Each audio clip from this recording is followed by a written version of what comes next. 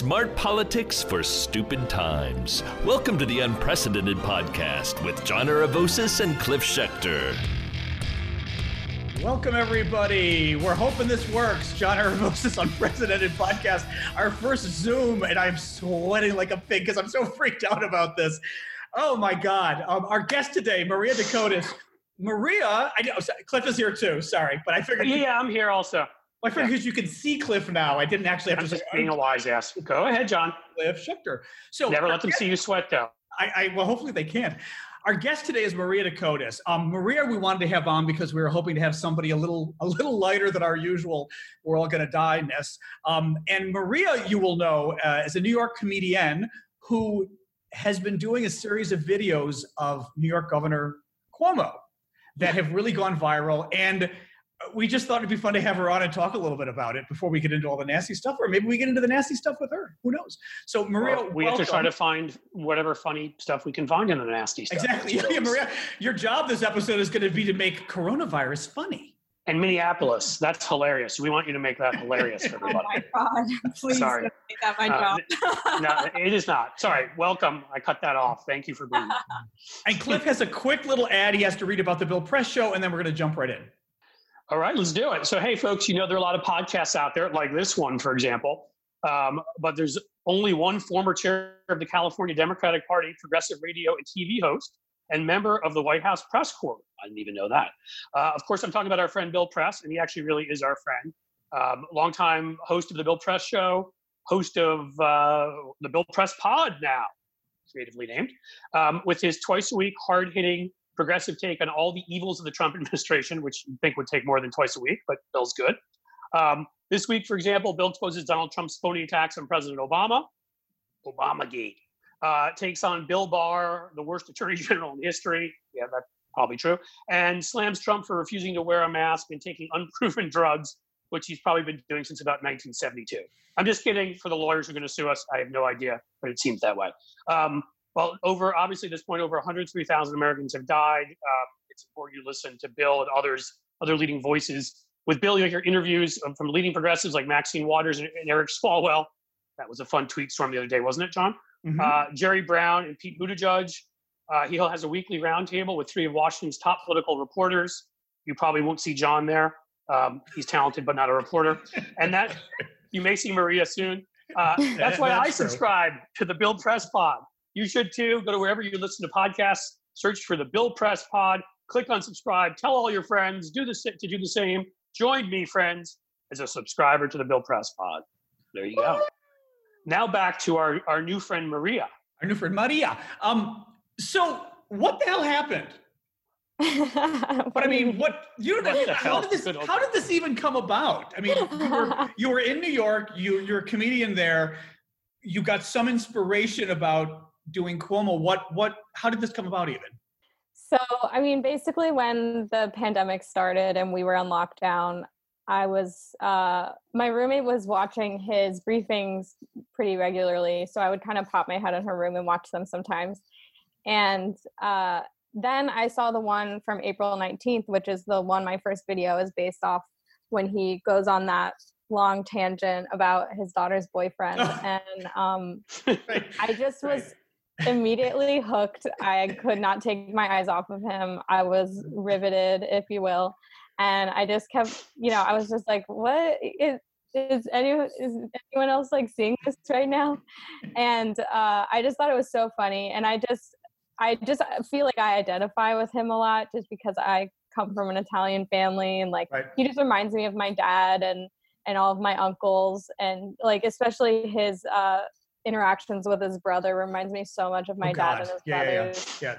My dad has 3 brothers, so they were always busting each other's balls. And John and I are ethnics too, so we get it. I'm Greek, he's Jewish, so we've got we all yell at each other around the table. Yeah. Basically, yeah. We're all in that same Mediterranean family. Exactly.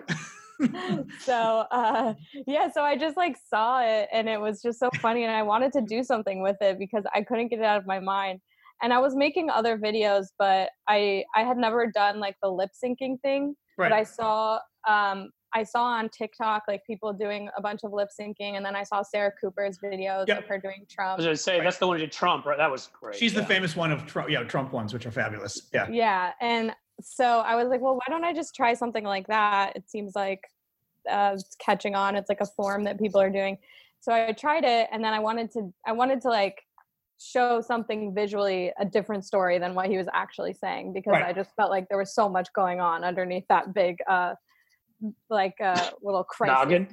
Yeah. So and that's how it started, basically. Oh my God. And did you put it first? Did you do Instagram, or how were you using to post it?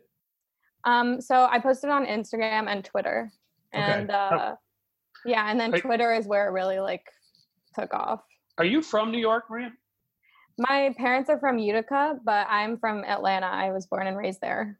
Okay. I grew up in New York, so I live out in the Midwest now. Long story, but it's the you have that kind of Cuomo thing, I think, where you can get, but I mean that may just be the Italian family too. It could be either or both. Yeah, I think it's my parents, just like, because I spent a lot of time in Utica when I was growing up. We would go up there a lot and like see my family. So do you still go there?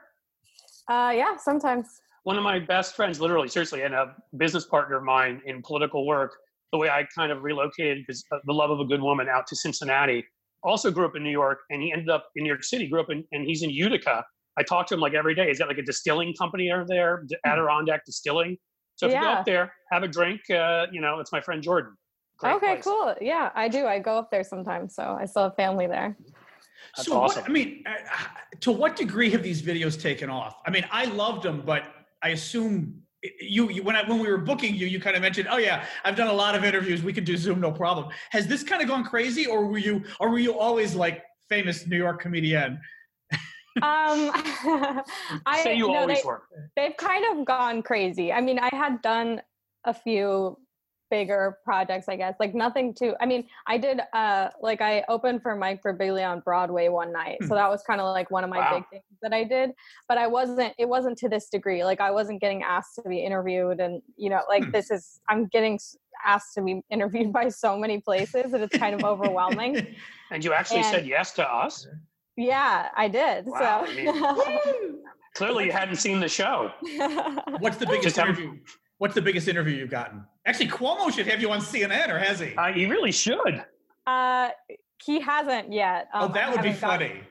John, we should start a pressure campaign. I was just going to say, I think I'm going to start doing it. We're going to be like, you have to have her on. That would be funny, though, actually. And of course, and then have him slip in the brother at the same time. But yeah. Oh, my God. That's just crazy. You know what? Excuse me. There was an interesting article. You probably saw it, I'm guessing, but it was either the New York Times or the Washington Post talking about Sarah Cooper doing the Trump. And I don't know if it mentioned, I don't know if it mentioned you or not, but it showed another woman who was doing like a drunk, maybe they were all Trump. It was doing Trump impersonations. It was another woman doing sort of a drunk Trump, but in like some, 3 a.m. in the bar in her flashy outfit. But the way Trump was talking, it sounded like he was drunk. And she just thought, I'm going to have like a martini and it's going to be 3 a.m. and I'm at a club, like doing Trump, but just saying his words. And they were saying how a couple different things, I guess, how one was sort of this genre has just popped up. Second of all, about how it's female comedians and how interesting that is. Mm-hmm. And some of it was just that they didn't think this would work with male comedians. That in fact, because you guys are women doing it, it's making it even that makes funnier. It funnier, I think, definitely. Like that adds something to it. But I think it does too. I think also because we're taking like these powerful men's words and putting them in a body that like doesn't have that kind of institutional power. Right. And so we're kind of like, what if he was just like this drunk girl talking like this? No one would pay him any attention if he actually looked like, because, but that's what he sounds like. He sounds like a drunk girl at a club. So, yeah. That's kind of funny. And what's funny is I never even made that connection.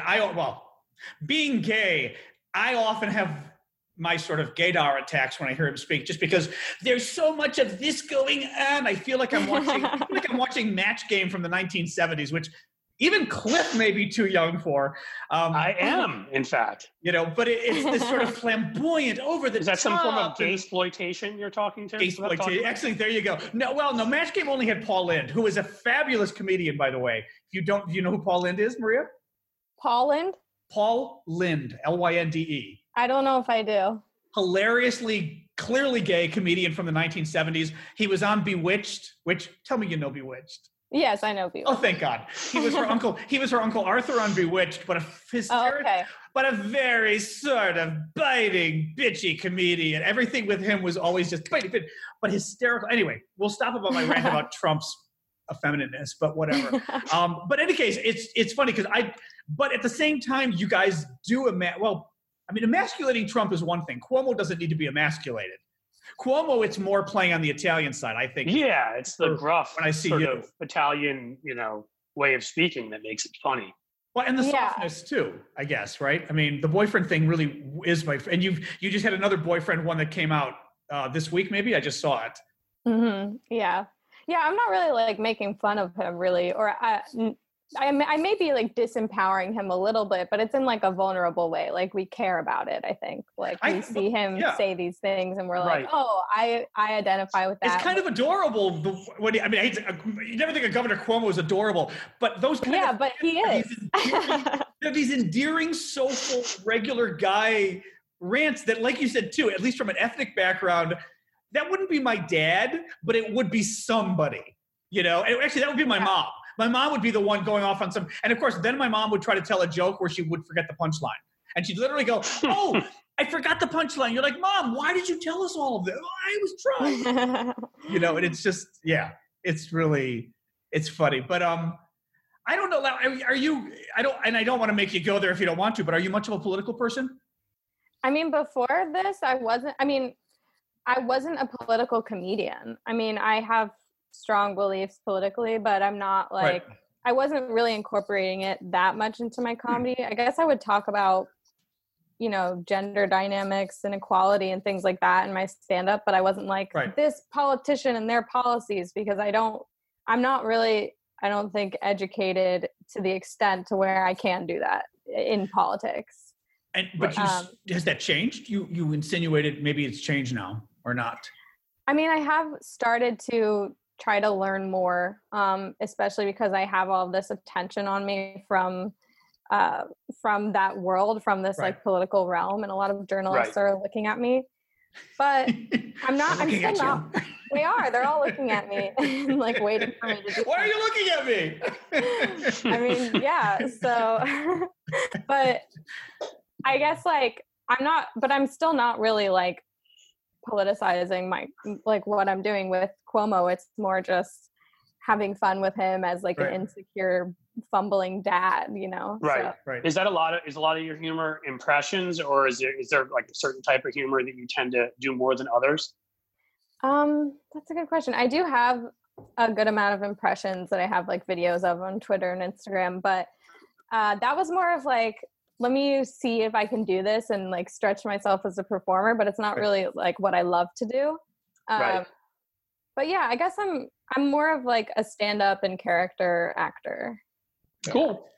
Let me we're going to take a quick break for an ad from Literati Books and then come right back. Okay. Well, the unsolicited testimonials for Literati, the book club for kids, rolls in. JP says, my surrogate grandson Jack received his Literati books yesterday. He was so surprised and excited. This is a perfect gift for kids who are quarantined. He decided he would keep these two. He didn't want to read about Laura Ingalls Wilder. She's a girl. That's the great thing about Literati. You can keep the ones you want, send back the ones you don't. Every Literati book contains 5 books based on a theme. Right? Your nephews have them. My ex's newborn love it. them. And they have stickers so they can keep them straight so they don't get confused about whose books are whose. OMG. Keep your favorites, send the rest back for free. For a limited time, go to literati.com/Stephanie. 25% off your first 2 subscriptions. This is their best offer available anywhere. Go to literati, literati.com/Stephanie. 25% off your first 2 subscriptions. America's #1 book club for kids, Literati. It is essential in quarantine. That is literati.com/Stephanie. Terms and conditions apply. I'm the producer too, and it's just living hell for a podcast that we don't make that much money on. But what the hell? Don't you love doing everything, editing, hosting? Oh yeah. Yeah. Actually, well, you know what? We'll just say the ad ended anyway now. But why do you find yourself having to do all that kind of stuff? Oh, of course. Why with your videos? Are you basically editing? I'm doing everything. So yeah, right. Production. Well, you're the other. And in this case, we have to book guests too, which is also. So thank you for being here. Yes, but no, you're the boyfriend too, right? Mm-hmm. Okay, yeah, because I think in Sarah Cooper's, I think she's got a couple other friends that join in. I think on some of them, but she does play other roles too. Yeah, because she did. I remember she did the like Fauci or whoever with the mask on the face, kind of looking at Trump about the bleach going. You're like no. But what can I ask you? I mean, and I don't want to get too deep on this, but I think some of what the article was getting at, and we've had comedians on before. Actually, we had my friend Andy Cobb, who's a Second City guy in LA, and his wife. And my God, what's her name? His wife. I've got to Google it. Oh, she's funny too. Yeah. Shit. Well, no, we had, and I'll never pronounce his last name right, even though I've had dinner with him before. Tony Adamunic, who does the great Trump impression. Oh yeah, Tony. Do you know Tony? He's my friend. Antonio. All right. Yeah. Tony's a great guy. Yeah. I literally met him in one of the weirdest situations in my life when I won't go into a long story, but I realized that Mark Hamill was following me on Twitter, and we ended up talking to each other, and I've done a lot of work. I used to go on TV a lot more, and he'd seen me, and before I knew it, I was able to take my family over to watch the filming of one of like The Last Jedi part of it. And, oh my gosh. Yeah, it was just insane. And we were over in London, and Anthony was doing his Trump. They had the Trump versus Bernie tour, and they were in London doing the Trump versus Bernie tour. And Mark, actually, they asked him if he'd be the like debate moderator. And then we all went out to dinner afterwards. I mean, again, still for me, one of the more surreal moments of my life. That's so cool. And Tony's he's been a good friend since then. Just great guy. He is a great guy. Where I was heading, I just looked up her name because I hate when people sort of do this. Mary Beth Monroe is Andy's wife, who is also a comedian, an actress out there in LA. Okay. And actually, I think she's more successful than Andy. I just have to throw that out. Are you really saying that on our podcast? I think so. I should say Mary Beth Monroe's husband, who you may not know, Andy Cobb. In any case, but what we hear a lot. I mean, those of us who try to hear these things, we hear a lot about how for female comedians it's harder. I did not know, for example, that, and apparently in your industry this is probably well known, that I forget who it was, but once upon a time it was the whole thing of women aren't funny. You can't be a female comedian. Women audiences won't find it funny. Right. And and even back then, or if you are funny and you make sort of off-color jokes, which we encourage that on this show, by the way. If you do that kind of thing, then it's like, oh, well, she's not ladylike. And, it's like you get caught in all the sort of sexist stereotypes where it's almost like you can't win, right? Definitely. Yeah. I definitely have felt when I've been doing stand-up in certain places, there's just like an attitude in the room that you can feel when you go up that people have decided they're not going to laugh at you, like no matter what you say, just because like you're a girl. Still. I remember I did this one open mic. It was like all men. There were like a few other women and me. And then every time a woman went up, like no one laughed. And then the guys, every time every guy went up, like the crowd went wild. And then this one gay guy went up and he called everyone out. He was like, hey, first of all, y'all need to check your sexism. Every time a woman gets up here, you don't laugh. It was amazing. It was so good. I was like, yes, he's an ally. But it was really good. And then obviously they didn't laugh at him either, Well, we count as women in that regard, I guess. But yeah. And I don't mean to be naive about it, but when I heard that, I didn't even know it was that way years ago. I thought years ago that it would have been more just the overall sexism of we hire guys, we don't hire girls, that kind of crap, but not that female comedians. I mean, and again, we're the wrong audience because we're like big progressive political people from DC and Cincinnati, but DC via New York for Cliff. I was in DC for a while. So like when I think of female comedians, I mean, I go back to like when I was a kid, Joan Rivers and, oh my God, what's her name with the husband Wolf? Remember? Phyllis Diller. And Lucy. Okay. And Lucy. Oh my God. I mean, like, And maybe, but I also wonder, Cliff, like, were you into, like, that could have been my gay side liking them too? Because I mean, Phyllis Diller I love Lucy. I love Lucy and stuff like that. But the thing is like, still female comedians had to do it a certain way, right? I mean, even then, she had to do it where she was like the goofy sort of like self-deprecating blonde. Well, no, she was the ditzy, goofy blonde who would always do stupid things, you know. And he'd be like, "Oh, Lucy," you know. Yeah, that's true. Yeah. She couldn't be like, you know, edgy. She couldn't be. I mean, women just could not do that, you know, at that time. This is something. Yeah. Go ahead. Oh no, I was just gonna say, like, this is something like that I think about a lot when I'll go to open mics and stuff, because like I'll be trying out new material and I'll say something about just like gender inequality or something, and it makes men so mad. And I'm like, why are you mad that I'm like saying things are not equal? And then they'll come up and tell like a really bad rape joke, like rape joke off, rape joke. And then they feel entitled to your laughter.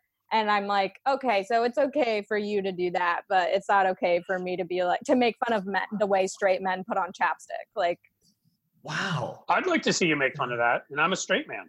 Yeah, they can't put it on. They're like, they don't know where their lips are. First of all, they put it on like it's a crime. They're like, like they don't want anyone to see. Like, it's, if someone sees you put on chapstick, like, you're gay. What, they're like covering it up? That's true. We have to hide that. Actually, hold it like the Cool Marine cigarette thing. Yeah, like they literally hold it like it's a cigarette. Like they can't. They don't know how to put chapstick on normally. So this is like me just making fun of straight men, and they're furious. But then they go up and they're like, "No, women should get raped," or whatever. Like, they suck. Right. Wow. No, you're so right about it. It's funny. See, I do the opposite because I'm a straight guy that likes to annoy right-wing straight guys. Yeah. So I purposely try to do feminine things and like wearing a mask. Just to see, exactly, like wearing a mask so I don't die. Just to see how uncomfortable I can make them, you know? So it makes them, they get so uncomfortable. Yeah. That's the thing, is that there's a lot of like dodging men's discomfort as a female comedian. Are you able to use that at all? Like can you then point it out and say, hey, making the guys uncomfortable and make it a little lighter? Or no, like you just lose them every time you go there? No, I really lean into it. If they're like being uncomfortable, I call them out. Or like usually there's like a group of women that are laughing at everything I'm saying because they just don't get it. You know, like they just don't get. They're like, wait, women don't like when I bring my guitar out non-consensually. Like they just don't get that that's funny.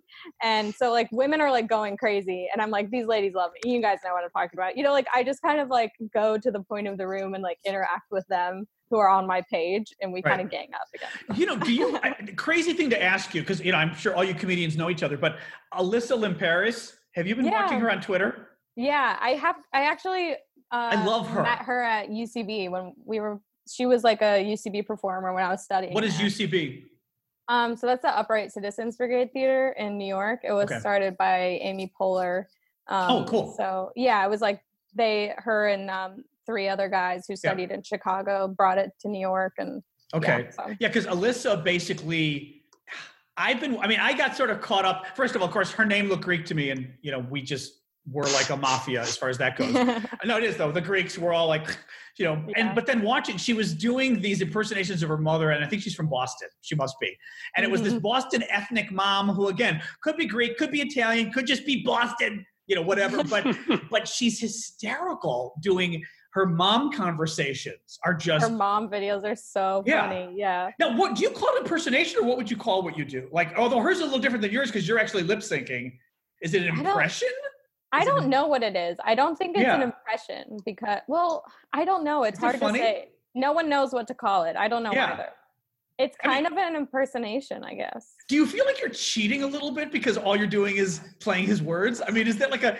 He's literally writing material for my one-woman show. Like, Cuomo is my head writer on my show. That's really nice of him. Yeah, it's so nice of him to write my material for me. Yeah, no, I'm literally just taking his stand-up and like putting it in my body. How much practice does it take to be able to do the lip sync correctly?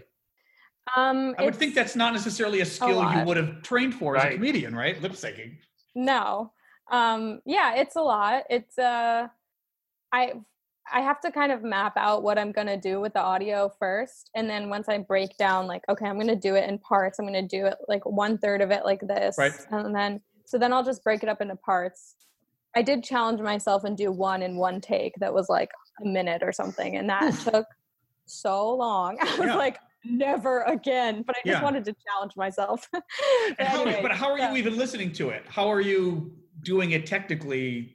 So you can, are you just taping it live with his audio playing live out of a box?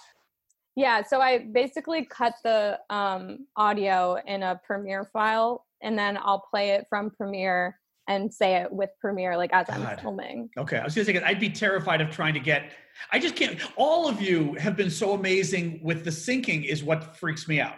Because I've never even tried that. And you see people doing like lip sync on TV, and bad lip sync or even vaguely bad, it's, I still got my TV on. That's funny. Hey, Google, turn off the TV. Oh, there we go. Now on my Google, you're going to love this. All right, I'm trying not to use sexist language. The Witch, it's a guy. My Google's a guy. It doesn't, it understands turn off. Did you check, John? How do you know? Yeah.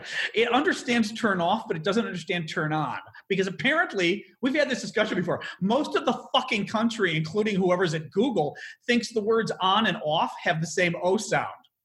So I tell it to turn on the fucking TV, and it goes, TV turned off. And it's like a sketch. You're going, oh my God. So you can't figure it out? It doesn't. It is a very hard. Hey, Google, turn on the. Wait, let's try this. Let's try the difference between on and off. Let's try this. Hey, Google, turn on the TV. No, it's not hearing. Hey, Google, turn on the TV. Okay, turning on Sonos. Oh, fine. Now it's going to work. Okay. Hey, Google, turn off the TV. Google now it's getting trying to make you look back. As I was going to say, if they can't get the TV thing right, maybe that explains why the cars were running people over. It drives me crazy. Of course, now it's going to leave it. Okay, seriously, I had to. Hey, Google, turn off the TV. Not an ad for Google here. Google, record John's conversations for Donald Trump. Anyway, but we had this whole discussion on Twitter where I was asking people, because I said, what is going on? And most people on Twitter went, what do you mean the O's are different? Because apparently I'm from Chicago, and we say on versus off. Mm-hmm. Off like awful, on like put upon or whatever. And they were like, that's not it. They're the same thing. And I'm like, they're not the same thing. But maybe a Midwestern, like, although a lot of our accents I find, I think parallel New York in some ways. Like, do you guys say on and off different? There's an kind of accent in the Midwest. I've noticed since living here. Absolutely. Wisconsin. Hello. Yeah. There's different versions of it. Down further south where I'm in Ohio and Cincinnati, it's a little different. But you're rednecks down there.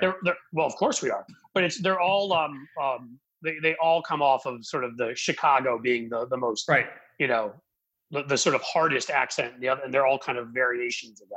Yeah. It's kind of like anyway, the New York I don't know area. Why I got into this, but I got into this. I saw my TV on. Do you guys? I've always wondered. I should ask Andy more about this too. But like, do you just? I assume you have to be sort of innately funny to be a comedian. I don't mean that as a ridiculous kind of comment. What I mean is, you can't really train to be funny, can you? I don't know. You know what I mean? Feel like there is something innate and intuitive.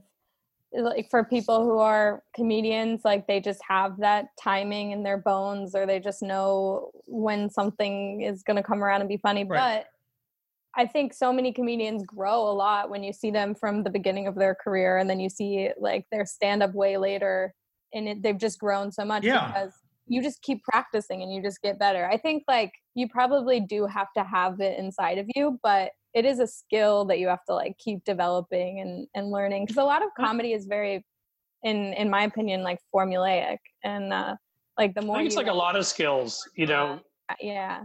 There's like a spectrum where people start off, and I think obviously some people are much funnier than others, but if somebody who is somewhat funny works on it a lot and somebody, doesn't, there's probably, you can improve, you can get worse, that would be my guess. And then there are just some people, they're normally called Republicans, that just aren't fucking funny at all about almost anything.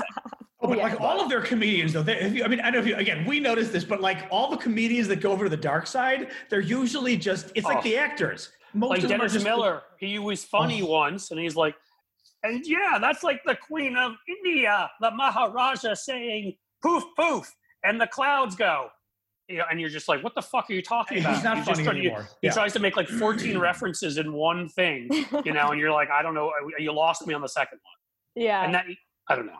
Well, I think a big part, like, even though comedy is like a lot of it is like making fun of people, I think the root of it is your perspective and like how you feel about something. And it's like you have to have a strong perspective and like a strong feeling on whatever you're talking about. And if you just kind of like, if you're a Republican and you're like staunch and you don't really care about Black people being killed by police, like, if you don't care, you're not going to be funny if you don't have an opinion, or if you don't like. Hopefully it's a tough topic to make funny anyway. Finding racist murder acceptable. It's hard to be funny. But but like, just like in general, if you don't care about people. You know what it is that here's what I'll just. And then we got to do a quick ad, but I want you for a couple. And then but can we have you for a couple more minutes after this? Sure. Okay, Cliff, go ahead. I'm just saying, it seems to me, and this is, the best comedians, is that you're willing to, you punch up, first of all, and take on those who are more powerful and mock them. And also you're self-deprecating and willing to punch yourself.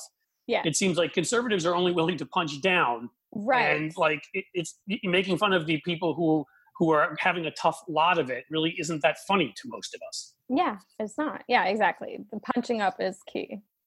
All right, quick ad from Omaha Steaks, and I'm going to need my glasses for this one. Uh-oh. We are so not used to it. Usually we do these with audio, so it's easy to kind of sit there and, we do our nails while we're talking. It's like Cliff and I are tweeting while the other guy's talking. It's shotgunning beers, Now we have to pay attention. All right, so I'm leaving this up, but I'm leaving your guys' faces on, so you better not do anything stupid. All right, if you're looking for the perfect Father's Day gift, Omaha Steaks can help. What does Dad really want for Father's Day? Steak! Or a tie.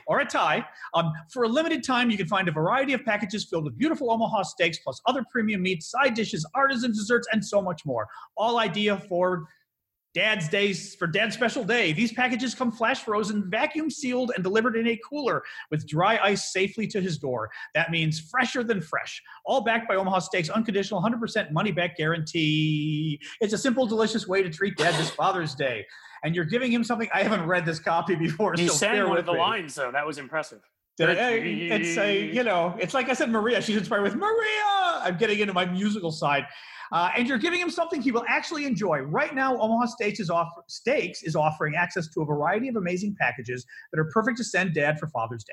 Go to omahasteaks.com and enter the code LIBERAL into the search bar.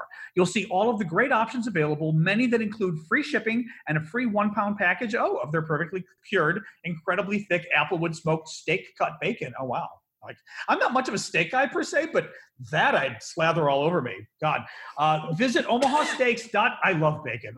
Visit omahasteaks.com and enter the code LIBERAL in the search bar to shop for Father's Day today. Remember to enter the code LIBERAL in the search bar. All right. If you are out there, Cuomo. Yeah, send him one. Actually, that would be funny. The thing is, nowadays, I had like a banker who was incredibly helpful to me this week, and I wanted to send her something, but I was thinking she works at home now. You know what I mean? So I actually got the email of her boss, and I'm going to send a really nice note to her boss because she was just amazing when all these other banks were being awful. But it is kind of a funny thing. Like, it would be funny to send that to Cuomo's office, but you can't. Probably. Yeah. Maybe he's there. Well, we can. Well, people send him masks though somehow. You know what? That's true. I know Cuomo's producer on the show, so. We could always try to find out if you care. And try to send him some steaks. We can try to find out. Then you could do your impression of him eating those steaks. I know what I was going to ask you, because I think I asked Andy this too. Like, in politics, and Cliff and I both know this, but both of us have this. Both of us have this.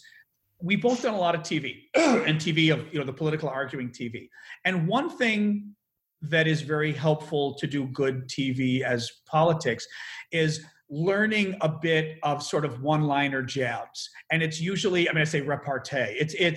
It's you said something and you kind of throw a funny line back. And it's responding to the person next to you. And it's usually just a quick funny line, funny clip. Sometimes it's inappropriate because it's like a serious thing, but it's something I think good politicos in DC are very good at.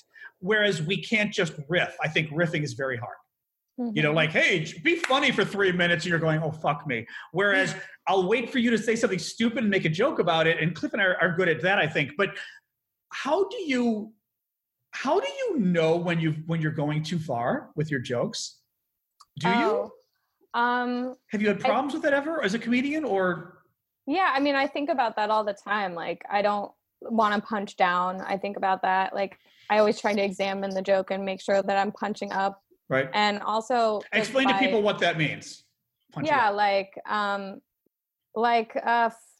So you don't want to ever make fun of the oppressed. Like, you want to make fun of the oppressor because they're the ones who are being ridiculous and don't care about people and are misusing their power. So it's always better to make fun of the oppressor. It's always necessary. Yep.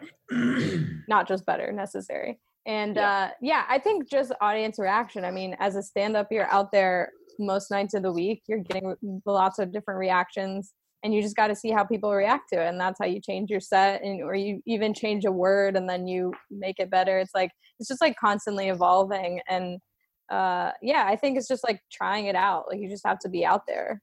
Has it ever gone bad? I mean, have you ever had something where you said, "Oh my God, what did I just fucking say"? Or no, you're not that out. You're not, what's her name? Who I also find hilarious. Lisa Lampanelli. No, Lisa Lampanelli.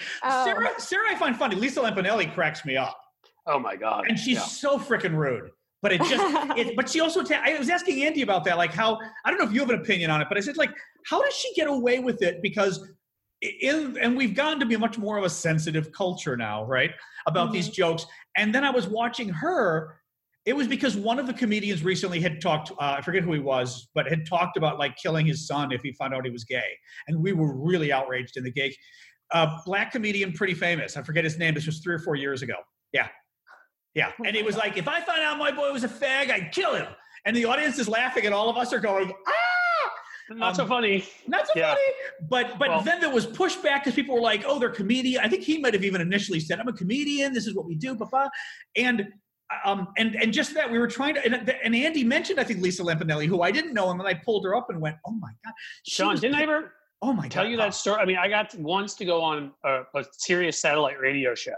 Right. And I was the political person, and they brought in other people that were much more famous than me and more interesting, to be honest. And Lisa Lampanelli was one of them. Oh, God. And I just sit there next to her, as you're talking to our microphones as they're doing this. And the questions were, like, she found a way to answer. I'm just going to be honest, folks. If you want to get upset with me, go ahead. But she found a way to answer questions, with like, I love giving blowjobs to black men. And I'm saying every single answer. Yeah. How do I respond? What do I do here? Me too. That's what I would have said. I would have gone, me too. There's nothing I can say here that won't, with me and my profession, get me in serious shit. So I'm like sitting there and I'm looking around and hoping that, someone else would jump. Oh, it's literally. But she's funny as hell. I mean, I found her hilarious. People should Google it because it's its own genre, but Andy felt that she was so self-deprecating that she could get away with it because she talks about being fat or ugly or whatever it is. But I mean, she's going through the audience. She's picking on the black guy, the Latino guy, and asking them what they do. And she's like, wait a minute, you, the black guy, what do you mean you like work as cleaning staff? That's the Latino guy's job. And you're going, and she's like, you're black. You're not supposed to be working at all. And literally I'm quoting the thing. You're just going, oh my God. And the audience is losing it. And I guess what I'm kind of throwing to you too is like, what makes it funny and acceptable versus somebody else saying things that then you go, because her stuff is just hilarious. And God, if she doesn't say things like Cliff said, that on paper you might think, holy fuck, fire her. Well, is it because she's self-aware about it? It's just because she knows that what she's saying is like actually like satirizing what someone really conservative or like prejudiced would say? Is that what you think it is? I think it could be that, like honestly. She's self-aware about it. It's clear she doesn't mean it. That's the first one. That's what I think is key, is that her persona was more conservative all the time. Don Rickles, kind of? Is she Don Rickles in a way, but in its own way? I'm just saying, if people thought she really believed any of that, she'd be gone. Yeah, that's the thing. So it's probably that she's like, she's like kind of playing a character. She's like self-aware about it. And she's making fun of herself, as you said. She's being self-deprecating about it, like, I'm ridiculous, in a kind of way that but that's a hard thing to pull off. She's good at it. That's Archie Bunker, Cliff. I mean, but that's the point, is if you fail at it. How could you do that today? Because again, I feel like she's I feel like she's going after herself, and that's why. Archie Bunker never, even if everybody found him to be hilarious, he was never making fun of himself. He was going after every group. But of course, the whole show was making fun of Archie. Well, we know, got that, But we knew that, but I don't think it was as evident to as large a crowd of people as what, I don't know. I don't know. And part of it also is different time.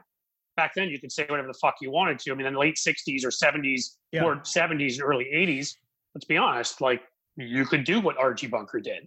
Different thing today. You could never do that. Yeah. Which is also, I mean, not to get too meta here, but it's also fascinating because, what Archie was saying was more acceptable because it was racist, and he'd go after Jews too, and gays, right? It was bigoted, but at the same time, it was so provocative because the show was obviously making fun of people who were bigots, so that it ended up, it's almost like you said, like when you make your jokes about guys, Maria, where it at the same time, it's funny. I mean, it's funny the needle that All in the Family was able to thread by playing off of that. Yeah, it's okay to be racist in the early 70s, so we're going to be racist, but we're actually saying "fuck you" to racists, which is like, whoa. Like they're actually punching down on the bigot.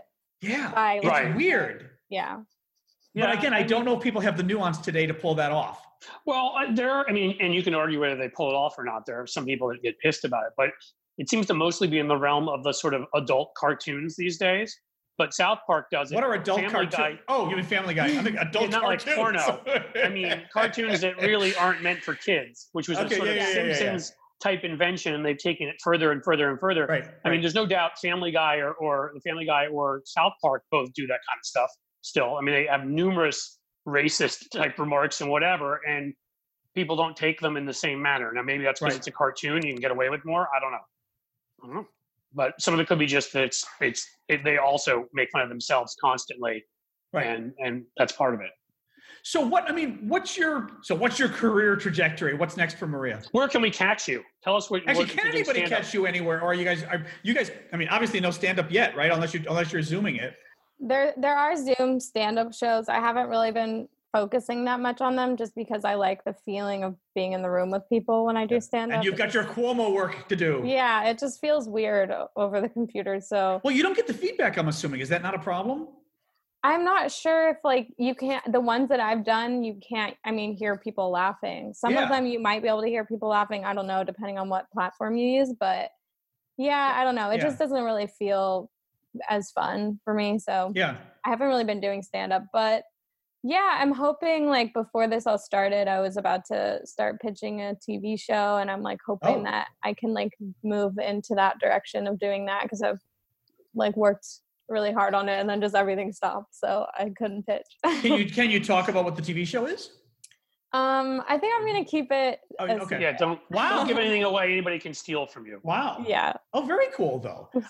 But then after everything opens, people can find you at clubs around New York, or probably, what's your usual? Yeah, probably performing around New York, doing stand-up, and then on social media, you can see where those shows are. And you're going to keep doing Cuomo for the time being. How often do you do Cuomo typically? I've been trying to recently do 3 videos a week. Oh, I didn't even realize that. Yeah. So I think I just put out the 10th one. Oh, wow. Okay. Nice. So and the 10th one, like we said, was the boyfriend's leaving, or the boyfriend left. Well, I actually just did a Chris Cuomo, Andrew Cuomo one this morning. Oh, fun. Yeah. Have you put that out yet? I did, yeah. Oh, okay. We'll have to catch that right after this. Oh, that's funny. Well, this has been great, though. Yeah, I appreciate you coming on so long, too. I wasn't really sure. We were kind of like, what do we talk to a comedian about? But I do think, to me, it's very interesting, the sort of nature of comedy and just that kind of thing. Actually, I do one thing I'll tell you real quick, and Cliff and I do this too, where we say we're closing and then we're not. But Ellen DeGeneres once was talking, and they asked her about, I know what they said. The interviewer said, do you know you're funny? Do you realize do you know when you come up with a good thing, do you know it? Or when you're saying it? And she says, not really. She says, usually I'll say stuff, and sometimes I'll say something, and then in my head I'll go, ooh, that was really good. that because she's sort of improving, and it did make me think of the political stuff we do too, Cliff, because it's true. Sometimes you'll come up with stuff that falls flat, and sometimes you'll have a zinger, and just in your head you're like, I don't know where that came from, but I'm glad I said that. And it's ever know where it comes from. But it really is. Actually, Cliff is more the comedian than me. And if anything, he's toned himself down for the political shows because they're so serious. But Cliff is like vulgar political comedian extraordinaire. But I mean that lovingly. I mean, he used to write. Thank you. I try. No, he did. I had in a different life. That's what I would do. But he was, though. I had a big blog in the 2000s. It was one of the big Democratic blogs, and Cliff would write a weekly column, Cliff's Corner, that was just over the top, vulgar and funny about the political events of the week.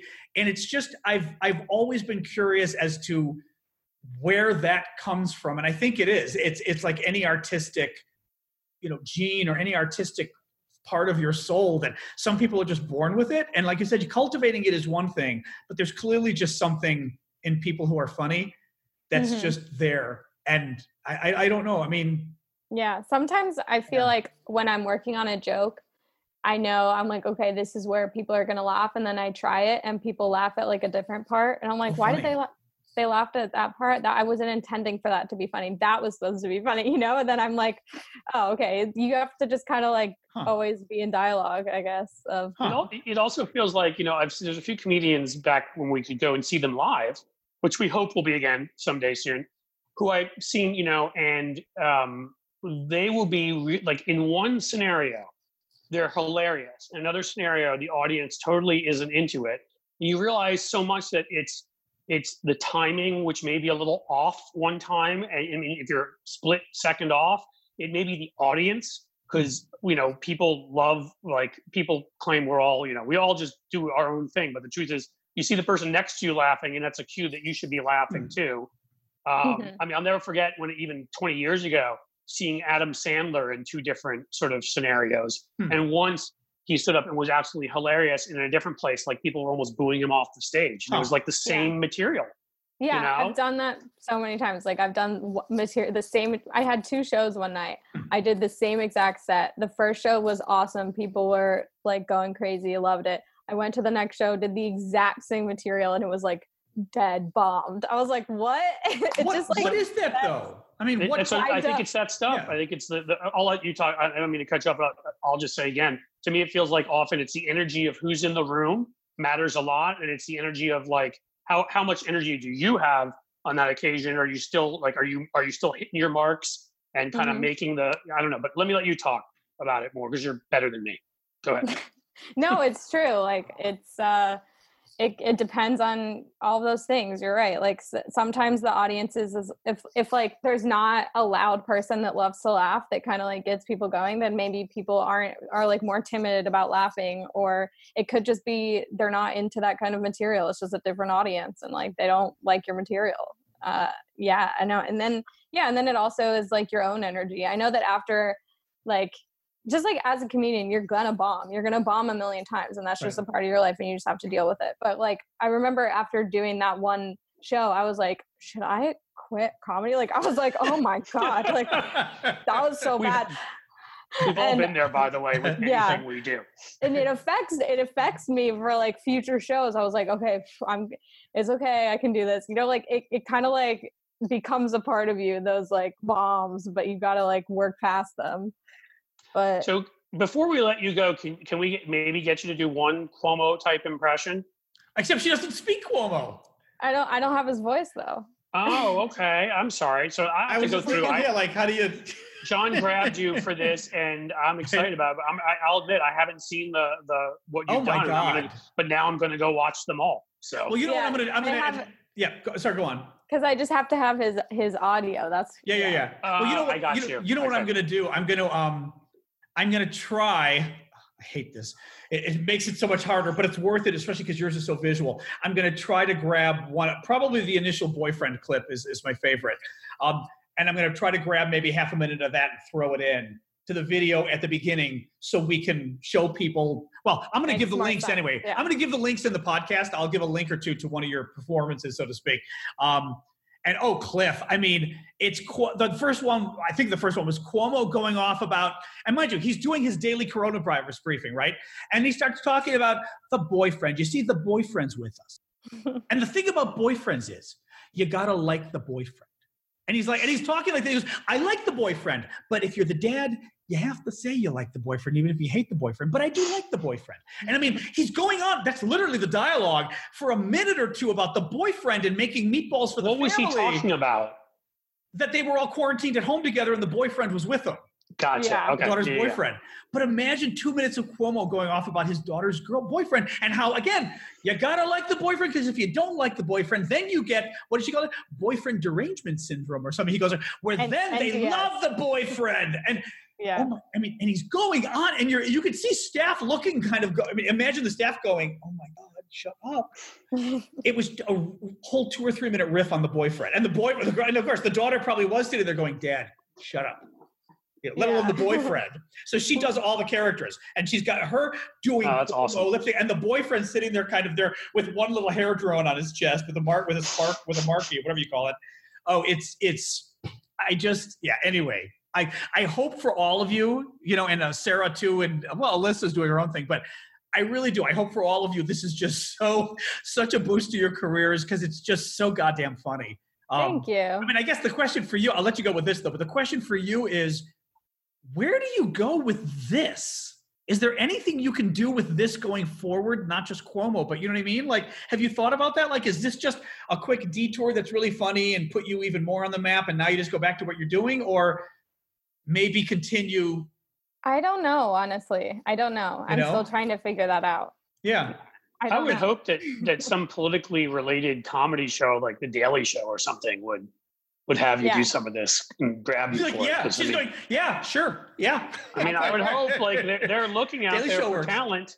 Yeah. You know, like you're here and you're obviously doing a great job and you're funny as hell. So come on, guys, get on this shit. Now, tell people how they can find you on Twitter, Instagram, etc.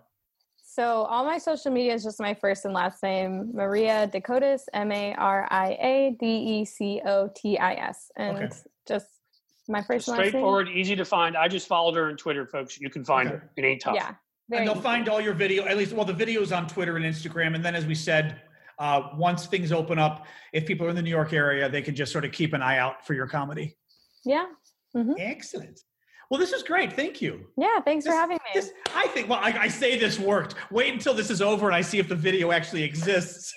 Otherwise, it was really nice. It was a fun conversation. It was our own Zoom cocktail hour. That happened to me like the other day. I did an interview for a news station, and she didn't record, so we had to redo it. Well, you better have recorded this shit, John. I know. Well, I'm hoping it says it's recording. It says it's recording, so I'm hoping, we'll see. Actually, okay, the last quick funny thing, and then I'll let you go, and then I've got to do another ad. One of the neighbors down the block, Lita, I think she said she's like 70, 72 or something, and really sort of eccentric, fun neighbor who has multiple cats and feeds every dog that comes by. So my dog loves her. Everybody, because if you know anything about like cleaning, like the not supermarkets, the dry cleaners and stuff will give little treats to the dog, so every dog comes in. They remember it. So Lita's there, and she's telling me how she goes, oh, you're Greek. Did I tell you my Stavros story? I'm like, no. She goes, well, remember I told you I was always in love with Telly Savalas, who was like a big star from the 70s, Greek-American, and very Greek. And she always wanted to meet Telly, she and her girlfriend, when they were at school, Columbia or NYU, somewhere in New York. So they pretended they were journalists.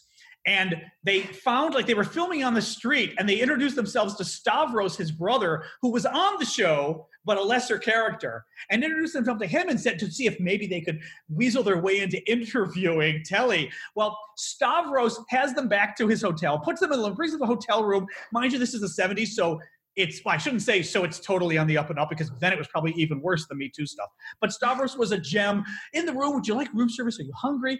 She goes, at that point, then we were kind of fucked. She goes, so I pulled out a pad. She goes, we're students, undergrads. So I pulled out a pad and I'm interviewing him. And I was like, Lita, you should have anyway, it made me think of it, what we were just talking about. But, but I was like, God, you should have submitted that to I know. At that's that point, story. That's a great story. And then then Stavros, if he was interesting, all the better. What a great, and he probably would have liked it once he found out.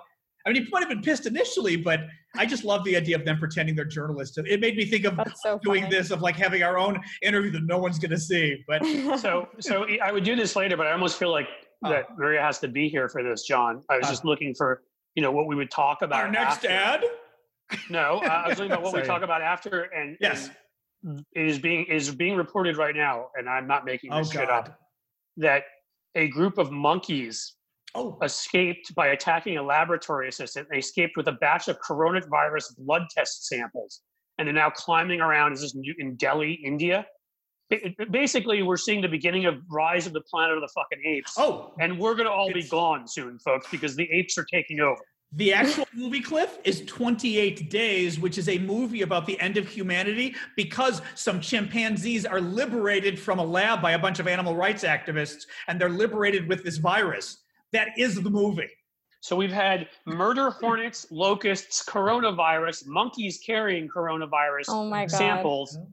I mean, I don't even know how you do comedy anymore in this fucking world. It's either, in any case, there's a bunch of them. I'm just looking at a picture sitting on a motorcycle. Monkeys? Seriously. Literally, they're sitting on a motorcycle eating fruit from a box there. And apparently, they've got coronavirus samples. And they're going like this. Oh my God. That's the world you are all living in now, friends. Oh, God. Wow. I got nothing. All right. Maria, that's the toughest part about comedy is finding the parody today. It's insane. God. All right, we'll let Maria go, and then we'll keep continuing for a little bit. Maria DeCotis, like we said, you can find her on Instagram and whatever else the other thing is. Twitter. She said Maria DeCotis, just her name. And I'll link to, and well, you'll be able to find her because I'll link to a couple of her comedy sketches doing Cuomo anyway in the description of this podcast, so you'll be able to check her out. Maria, lovely. Hey, thank you. Thank you so much. You've been great. Thanks so much for being here, Maria. Yeah, enjoy the rest of your private podcast. You sign off because I have no idea how to even get rid of you. So I'll sign off. Thank you. All right, take care. Oh, that was. I like her. That was a lot of fun. She was. Well, you know, awesome. you wonder. I mean, you know what I wonder? Actually, I should have actually asked her this too, because you wonder with comedians. I wonder, like, do they have like this public persona and a private persona where privately they could be really shy, but publicly they're outgoing? Right. Which now we can't ask her because we already asked her to leave. But I've had comedians actually tell me that before. I think it depends on the individual. But there are some people, it seems to be almost the reverse of the way it is with most people, who are most comfortable up on stage and much more uncomfortable in sort of more intimate, smaller groups, which seems to be the opposite of what most people, right? I mean, public speaking is one of the biggest fears that people list, right? Yeah. I remember seeing ones where public speaking was listed above death. You know, as a bigger fear? Yeah. Yeah. I mean, I remember I was nervous the first few times. And then if you get up in front of, I just speak at one of my graduations, right? And you get up in front of a lot of people. It's amazing how that you just like, oh, it's just like normal, no different. There's just a lot of people out there. But in any case, it's interesting. Cliff, we all should learn whatever skills we can before the coronavirus monkey apocalypse. Cliff, why don't you do the quick ad for the clean phone for us, and then we can then kind of just chat a little bit more about the, all the other crazy news. You mean news that you think there's news out there crazier than coronavirus carrying monkeys? No. Okay. There's all right, folks. We've talked to you before about the clean phone, and let's talk about it again. Obviously, more than ever, we're all thinking about our hygiene. We're washing our hands. We're sneezing into our arm. By the way, if you've ever had to sneeze with a mask on, I don't know what you do then. I just had that happen to me. It's unpleasant, but I digress. So what we're doing, though, even when we're washing our hands, we're being careful. We're taking a huge vector of virus out into the public and back home. That would be our phones. Constantly touching our phones when we're waiting in line, pressing them to our face. So we have to. If you really want to take being, coronavirus seriously, you got to take cleaning your phone seriously. So what we have for you here, the Clean Phone Pro. It's the Clean Phone Pro sanitizer. Uses medically proven UV light technology. Kills 99.99. That's a lot. John's making nice faces at me as I do this. I'm sort of miming. My inner Maria DeCotis is coming. I'm trying to sort of mime you as you talk. You may find yourself getting in trouble with the community for the deaf, but you go right ahead, John. They're better than wipes. Safe to your device. The Clean Phone Pro gets every inch of your phone with 9 high-power UVC lights. That sounds like a shitload of lights to me. Dedicated wireless charging pad on top of the chamber. Cool. You can be sanitizing other items or wirelessly charging your phone, or just use the Clean Phone Pro as your go-to charging station anytime. Fully removable top means it's an easier fit, more items, and larger items. So go to cleanphone.com today. I'm sorry, guys, and get one for just $89. Free shipping when you use the code SEXYLIBERAL. As you've said to people, you may get it anyhow, but you want to make sure to use that code SEXYLIBERAL just in case. If you're serious about hygiene, it's time to get serious about cleaning your phone. Go to thecleanphone.com and keep your phone truly clean. Remember to use the code SEXYLIBERAL for a 2-day free shipping, and we'll ship immediately. That's thecleanphone.com, thecleanphone.com. And I believe, yay, that's your clean phone. Exactly. And what else do we have besides apocalyptic monkeys? We've got. Did you see since we went on CNN air this John, morning? Oh, now what? Well, let's get to that, but I'll say in more of the breaking news category, or that will be when people hear this. Now what? Since we went on news, Trump tweeted something encouraging violence from the official White House account. Yes. And not just his personal one, which already had a tweet removed. He's now done it from his official White House account. It wasn't removed, just so you know. Well, Twitter went halfway. Twitter, what Twitter did was they put up a warning. I believe they hid the tweet with a warning and said they have a warning there instead of it. How do you get to the actual tweet? Oh, there should be. Well, okay. Maybe I'm just too dumb to figure it out. Well, actually, we know maybe they did finally remove it. Because originally, they put up a warning, and I believe it was behind the warning you had to view because they said this tweet glorifies violence, which is against. Because he used a famous quote from the '60s, I guess, which I didn't know the quote was: "If there's looting, there's going to be shooting." Meaning, if you loot, we're going to shoot you dead. The authorities. And it was from like the 60s, it was clearly a racially tinged comment to start with, right? And of course, it is again talking about the looting going on in Minneapolis. Twitter put up a warning about it, so Trump decided to double down and tweet it from the White House official Twitter account. So Twitter put up another warning, but then they did say on the White House one, because we believe this tweet is in the public interest or is of public interest, we will not be removing it. So they also arrested a CNN reporter this morning. Oh my God, it's true. Yeah. Who's not white. Whether that had anything to do with it or not, I'm suspicious it did, but I can't say Did you see the video? I didn't, no. Oh God, you got to see the video, Cliff. From what I've heard, he just was asking, where should I line up? Where should I, take, and they just arrested him. They were, it was African-American Omar Jimenez, maybe? Right. Latino last name, I think Jimenez. But he's African-American because I Googled, I wasn't sure. And he and his crew are there. Basically, they had the cops had swept the streets. There was looting. There might have been rioting, fires and stuff. So the cops had cleared the streets. There's 100 state police there, but there's not mayhem going right now. Now they've got the streets under control, right? So there's 100 or 50 state police behind them. They're surrounded by 8 state police, but the reporter and his crew from CNN, they're live on CNN broadcasting. He's one of their correspondents. And what had happened was one of the earlier cops had told them, yeah, you can broadcast from over here. Because they said, we're covering this, we don't want to get in your way. Well, these guys didn't like that they were over here, so they were going to arrest them. And he said, officer, we're filming live. You're on CNN. We just want, and he didn't even actually push the CNN angle too much. He was being very nice. I would have been like, do you understand you're on, right? He said, where would you like us to stand? We were told to stand here. We'll move wherever you want. What is safe that isn't in your way? They kept not responding until finally put his hands behind his back, handcuffed him. Mind you, the crew is filming this live. Number 2 producer now or whatever. Well, I think they get the cameraman. So the cameraman puts the cops are fucking idiots. Cameraman puts the camera down on the ground facing them. Well, the cops oblige and don't realize that the cops now are totally in the angle of the camera, handcuffing the second guy on camera. So then the cop picks up the camera and is walking. So now we're getting video of the troops. Oh my God. Well, they got released within 2 hours. The governor had to apologize because it was the state police. But you're watching this, and I've got to say, I don't want to say it's more, because it's not more shocking than someone getting killed, of course. What was shocking to me was it's one of the things where I complained on the last podcast, Cliff, about how I don't like it when you don't see the whole video. I don't like when they only show the ends of the videos where someone's getting hurt or whatever, or someone's being irate and you don't know what provoked them to be irate. In this case, it's a long segment that something about it, I was just going, oh my God. And then when I realized he was black, I was like, I'm going to tell you something else that's even potentially more horrifying. Huh. Okay, that also is out here. What Monkeys I'm not with coronavirus? What I'm not going to do is share names or anything, because this hasn't been confirmed. I'm going to share what we know is true and then tell you what we don't know. Okay?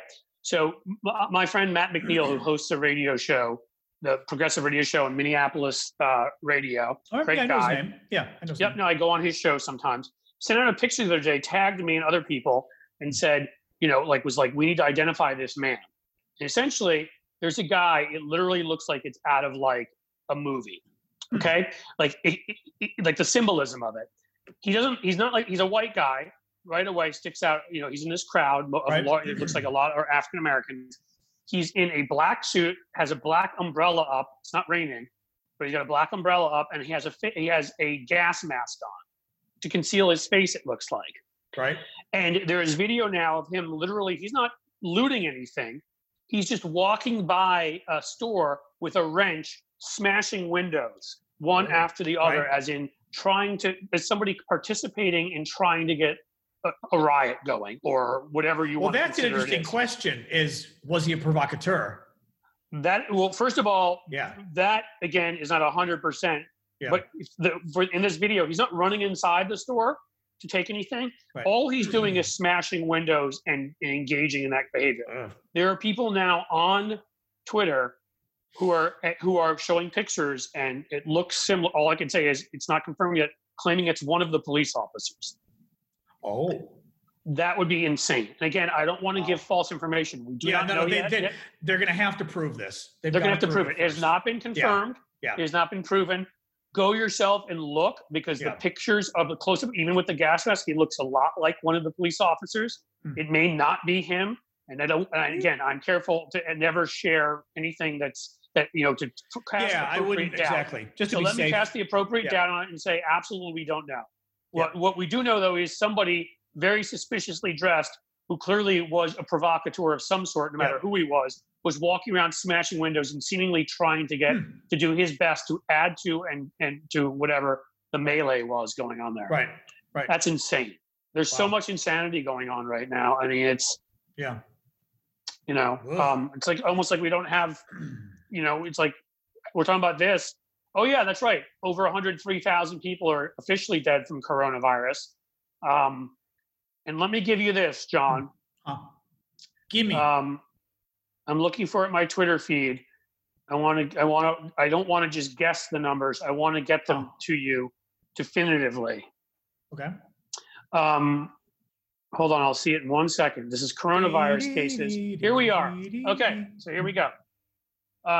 You do the math on this and see if you believe what Governor DeSantis of Florida is telling you. We've known that he, first of all, already spiked information, tried to hide information coming out from nursing homes showing more deaths in Florida. Same with Kemp in Georgia. These are fundamentally dishonest people, immoral people. They are Donald Trump. They just run states right now. They want to be president. Here's the information. According to the CDC, this was from May 27th, so it's a day or two old, but this is from that day. So far this year, Florida has had 1,762 deaths from COVID, while it's had 5,185 from pneumonia. Here's the punchline to this. The average pneumonia deaths in Florida from 2013 to 2018 from the same time period are 918. A year?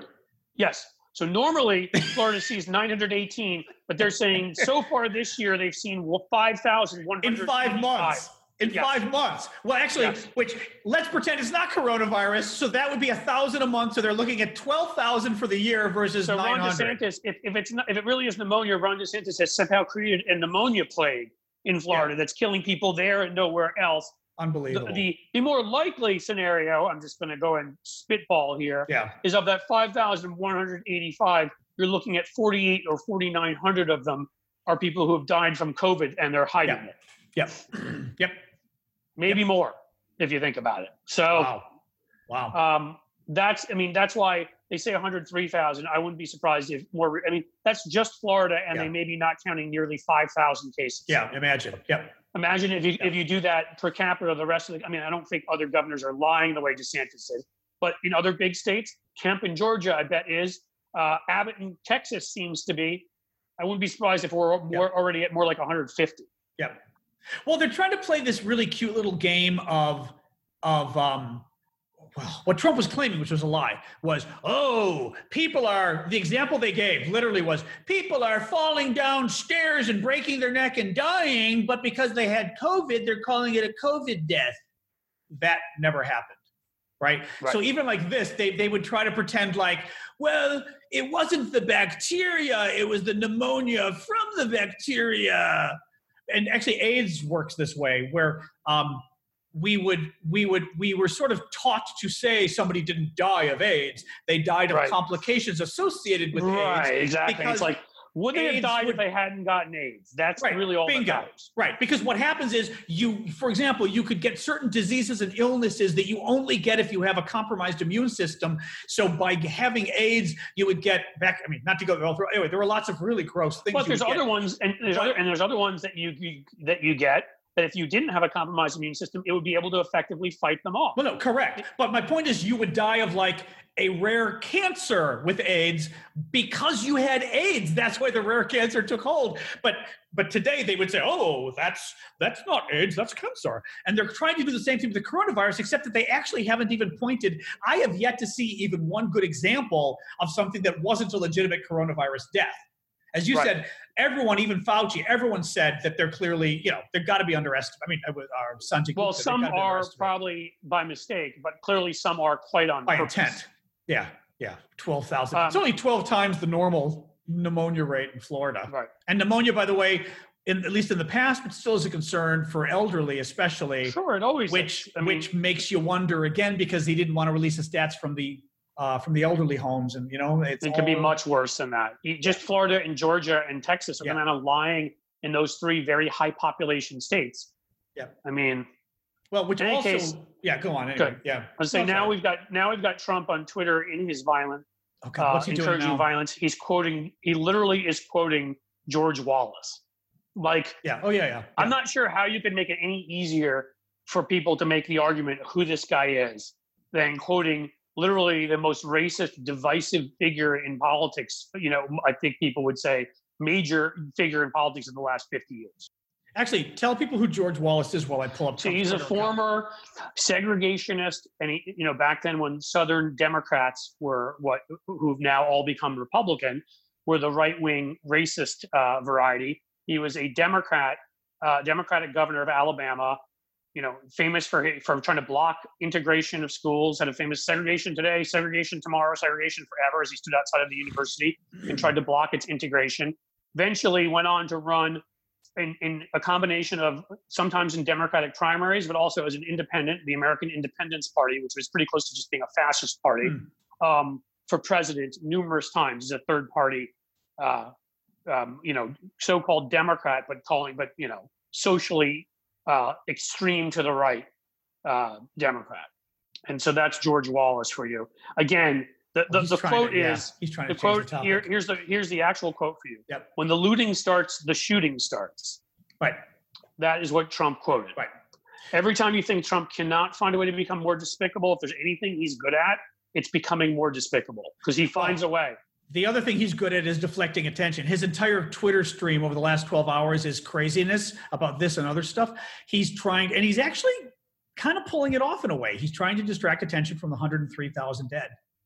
I don't know, man. I don't watch cable most of the time, but my wife the other night turned on quickly just to check after the 100,000 remark, CNN. Right. We're watching Erin Burnett, not known to be a liberal, by the way, probably a center-right Republican of the never Trump. Oh, is she a little Erin Burnett, a little to the right? I mean, she came from the markets. She was a market person, she was at CNBC. Right. She's definitely, and she was ripping at Trump horrified. They had a doctor on there who was literally as close as you can be to blaming Trump for all these extra deaths. You had, what's his name? Sanjay Gupta? Right. No. Sanjay Gupta is the big doctor. Sanjay, the first name I was mixing up. Yeah. He was doing the same. I mean, again, Trump may be deflecting some attention, but the whole half hour of that show was just nonstop kind of the situation we're in and how bad Trump's been. So, wow. I don't think I know what you're saying. Yeah. I don't think he is fully, however, diverting attention. And again, we're going to pass the World War I death numbers pretty soon, which are 116,000. Right. That's going to be a whole nother round of this kind of stuff. Right. Well, and it actually gets even more complicated because the big thing Trump is doing now, he's pushing to, he keeps saying revoke Section 230. It's actually a law. it's a provision of law, so it would be repeal. Is that the 12th article of the Constitution? You wouldn't, revoking 230? No, but Section 230, very complicated, but Section 230 is the area of law, or the law dealing with the fact that publishing platforms like Twitter, or back in the day, Blogger, or back in the day, GeoCities. Remember places where we would put up our own websites? Or today, Facebook, LinkedIn, anywhere that you put up your profile, Instagram. And it basically held them harmless from lawsuits based on the content their users were posting. Right. So meaning it's not Twitter's fault if someone says something racist or whatever. Now, as I recall from the blogging side, it protected us running blogs, for example, that if somebody was being nasty in the comments. Now, what I recall was I thought that we had a duty to help if contacted. So if someone contacted me and said, I'm being slandered, I'm being libeled, or they published my home address or whatever in the comments of your blog, please take it down. I would take it down. A, because I saw it, B, because I cared, and C, because I could. It wasn't like it was 1,000 things a day people wanted me to take down and I couldn't physically do it. But I basically, what they said was, you can do good Samaritan work, so you can occasionally take stuff down to be good, and that still doesn't make you responsible for every fucking thing that's been published. Because there was the danger there too. Well, if I'm starting to edit some stuff and I haven't edited everything, then I can be sued, right? So that's what Trump wants to get rid of, because basically he wants to make it so anybody can sue Twitter and everybody else for anything anybody says about them.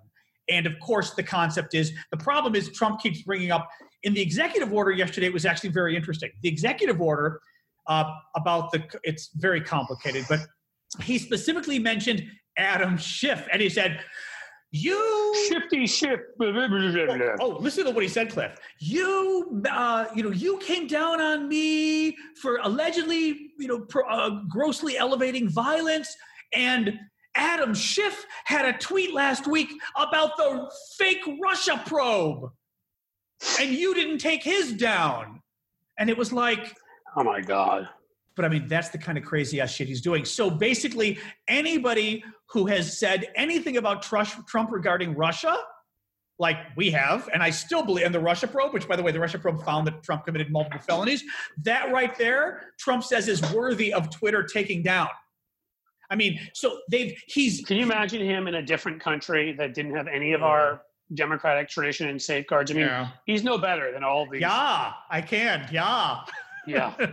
He's no better than all the current group of ghouls running countries like Brazil and Turkey and Saudi Arabia and Russia. And I mean, we just have been able to hold him in somewhat more check here. I mean, the question is how long we can do that, which is why we need to get him out of office. Oh, we're fucked if we don't win the election. And I'm not just saying that as one of those, we always say that with the elections. This country is already in trouble, and I don't know what we're going to do to come back from this.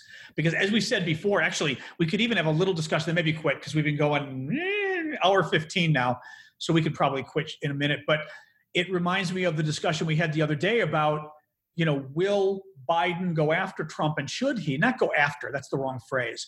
Will there be any kind of national reconciliation commission that looks at all the things Trump did and tries to figure out how to reverse the bad things, but also figure out how to stop all of these abuses? The abuses Rick Grenell is doing now with Director of National Intelligence. This kind of vile stuff Trump is doing. How you stop that in the future? And the problem is that, by the time the election comes, we could have 200,000 dead. And we could be in the throes of, wave 2 of this virus. The economy could still be in a depression, for that matter, because you know what? I ain't going to a restaurant or an airplane anytime soon. And there's a lot of people who think like me. I'm really scared of that stuff. And I'm kind of waiting until this is over and I get a shot. I mean, I don't even know when the hell I'm going to be comfortable getting on a plane again until I'm vaccinated, right? It is going to be very hard to reopen up the economy and have people come back other than in crazy states. And I was raising this because, help me. I don't know. We were talking about the election or something. The election. I'm forgetting. I hate. I was saying we need to get rid of Trump, or when we have an election. But that's where you took off from. So I know. I hate that when you inspire me, but then I also lose myself as I go. Well, everything you said was a good point. It was a good point anyway. Yeah, I don't remember where I was going with the election, but it was just, it's just, yeah. I mean, I can't remember now. Oh no, we were saying about what we do after the election, but what Biden does. And I absolutely understand where Biden, okay, first of all, Biden as Biden. I think Biden's got some Obama in him, in the sense of wanting to bring people together. Absolutely. Yeah. Obama probably He's giving a speech today, by the way, on Minnesota, which I expect he'll probably strike a lot of those themes about bringing people together. That should be good. No, I'm saying, I'm agreeing with your point. That's what you do if you're a leader and you want to bring people together. Right. But I worry that Biden is going, and honestly, he's not wrong, and that's what scares me here, that Biden is going to get elected. God forbid he better get elected, but that Biden's going to get elected and he's going to say, we can't, first thing out the gate, launch investigations of the Trump administration. We can't. We just can't, because then it's going to look like that's all we got elected for when we're in the middle of a depression and we're in the middle of a pandemic. Well, you've got a lot of stuff to fix. I mean, again, it's that sort of catch-22 about our country that gets you, it sucks in that way, and yet it's necessary, which is felonies, Cliff. The felonies. They could go after him for the felonies once he's out of office. Every time there's a switch of power, we want it to be peaceful. We don't want the next guy, the first thing he does, or hopefully next woman, coming in and investigating the one that came before, because they're from a different party.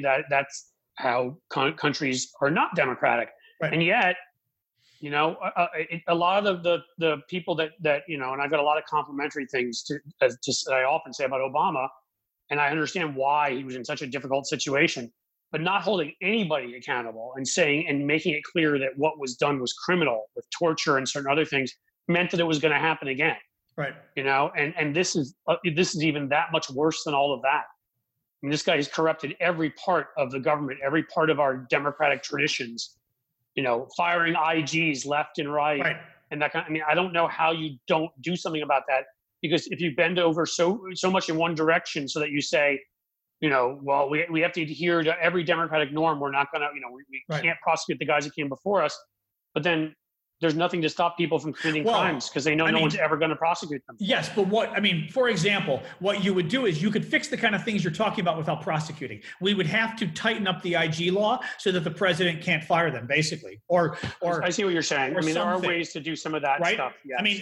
But because I just think it's going to be very difficult to prosecute. And again, I'm talking practically speaking, but I'm also talking what is smart for a Democratic president coming in who wants to keep his job and wants to not be a one-termer where everything and then we lose Congress and then everything goes to hell. Right. I think in the end, though, sadly, it's going to be up to attorneys general anyhow in states, because he's going to pardon himself and everybody else. Yeah. And while it's questionable whether he has the power to pardon himself, whenever it's questionable, they get away with it. If it's not clear you can't do something, they do it anyhow, whereas we never do. And we never push it and hold them to account for it in whatever ways we can. So knowing what Trump, he's going to pardon himself, his kids, his whole, everybody. It's going to be up to the state of New York, the District of Columbia, the state of Maryland, places like that, state of New Jersey, places where there are Trump properties where he's clearly committed crimes, to hold him responsible. Right. So this may be all moot conversation, because I don't know if Biden is even going to have the ability or not Biden, but the Biden administration, the Justice Department under Biden. Right. So there is that. But they'd be able to change that memo, for example, about the president being indicted. I mean, there's a lot of. Yeah, but that's while the president's in office. He won't be in office anymore. No. What I mean is fix it for next time, but the next time. Yeah, they can fix a bunch of stuff for the future. That's what I mean. We were talking about. Yeah, of course, they can pass a whole lot of legislation. They did after Nixon. This guy's got to be held responsible. He's got to be. I agree. He's got to be held responsible. But if he's not held responsible, then after all of this, then none of our laws mean.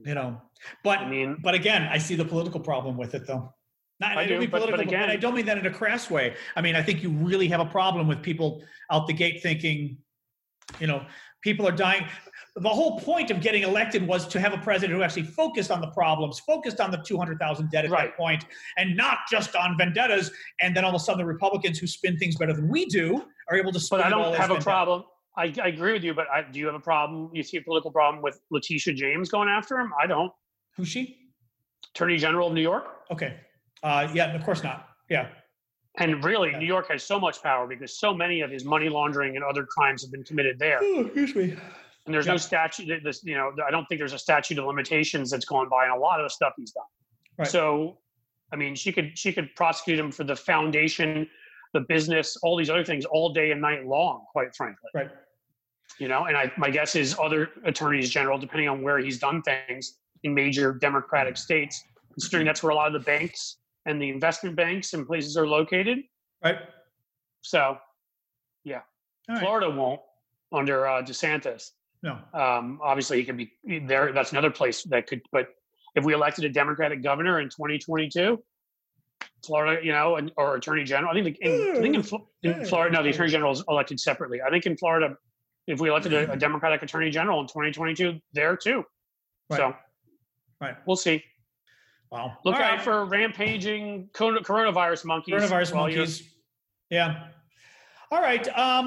Today's Friday, though. So, yeah, let's see. I don't even know if we're doing Monday or Tuesday next week. We'll see. Oh, and the dog sounds like she wants water, so timing is perfect. She's been sleeping until now. She's a little lazy. We'll figure it out. That was a good hour and a half podcast. I know. Let's see if it actually recorded. Hopefully it recorded. You have your wonderful content, folks. We hope you enjoy it. Ooh. And all right, we'll be back with more interesting folks. Pause. Stop recording. All right, folks. We're about to give it a try. Nice seeing you. Or not. Take care. Bye. Bye.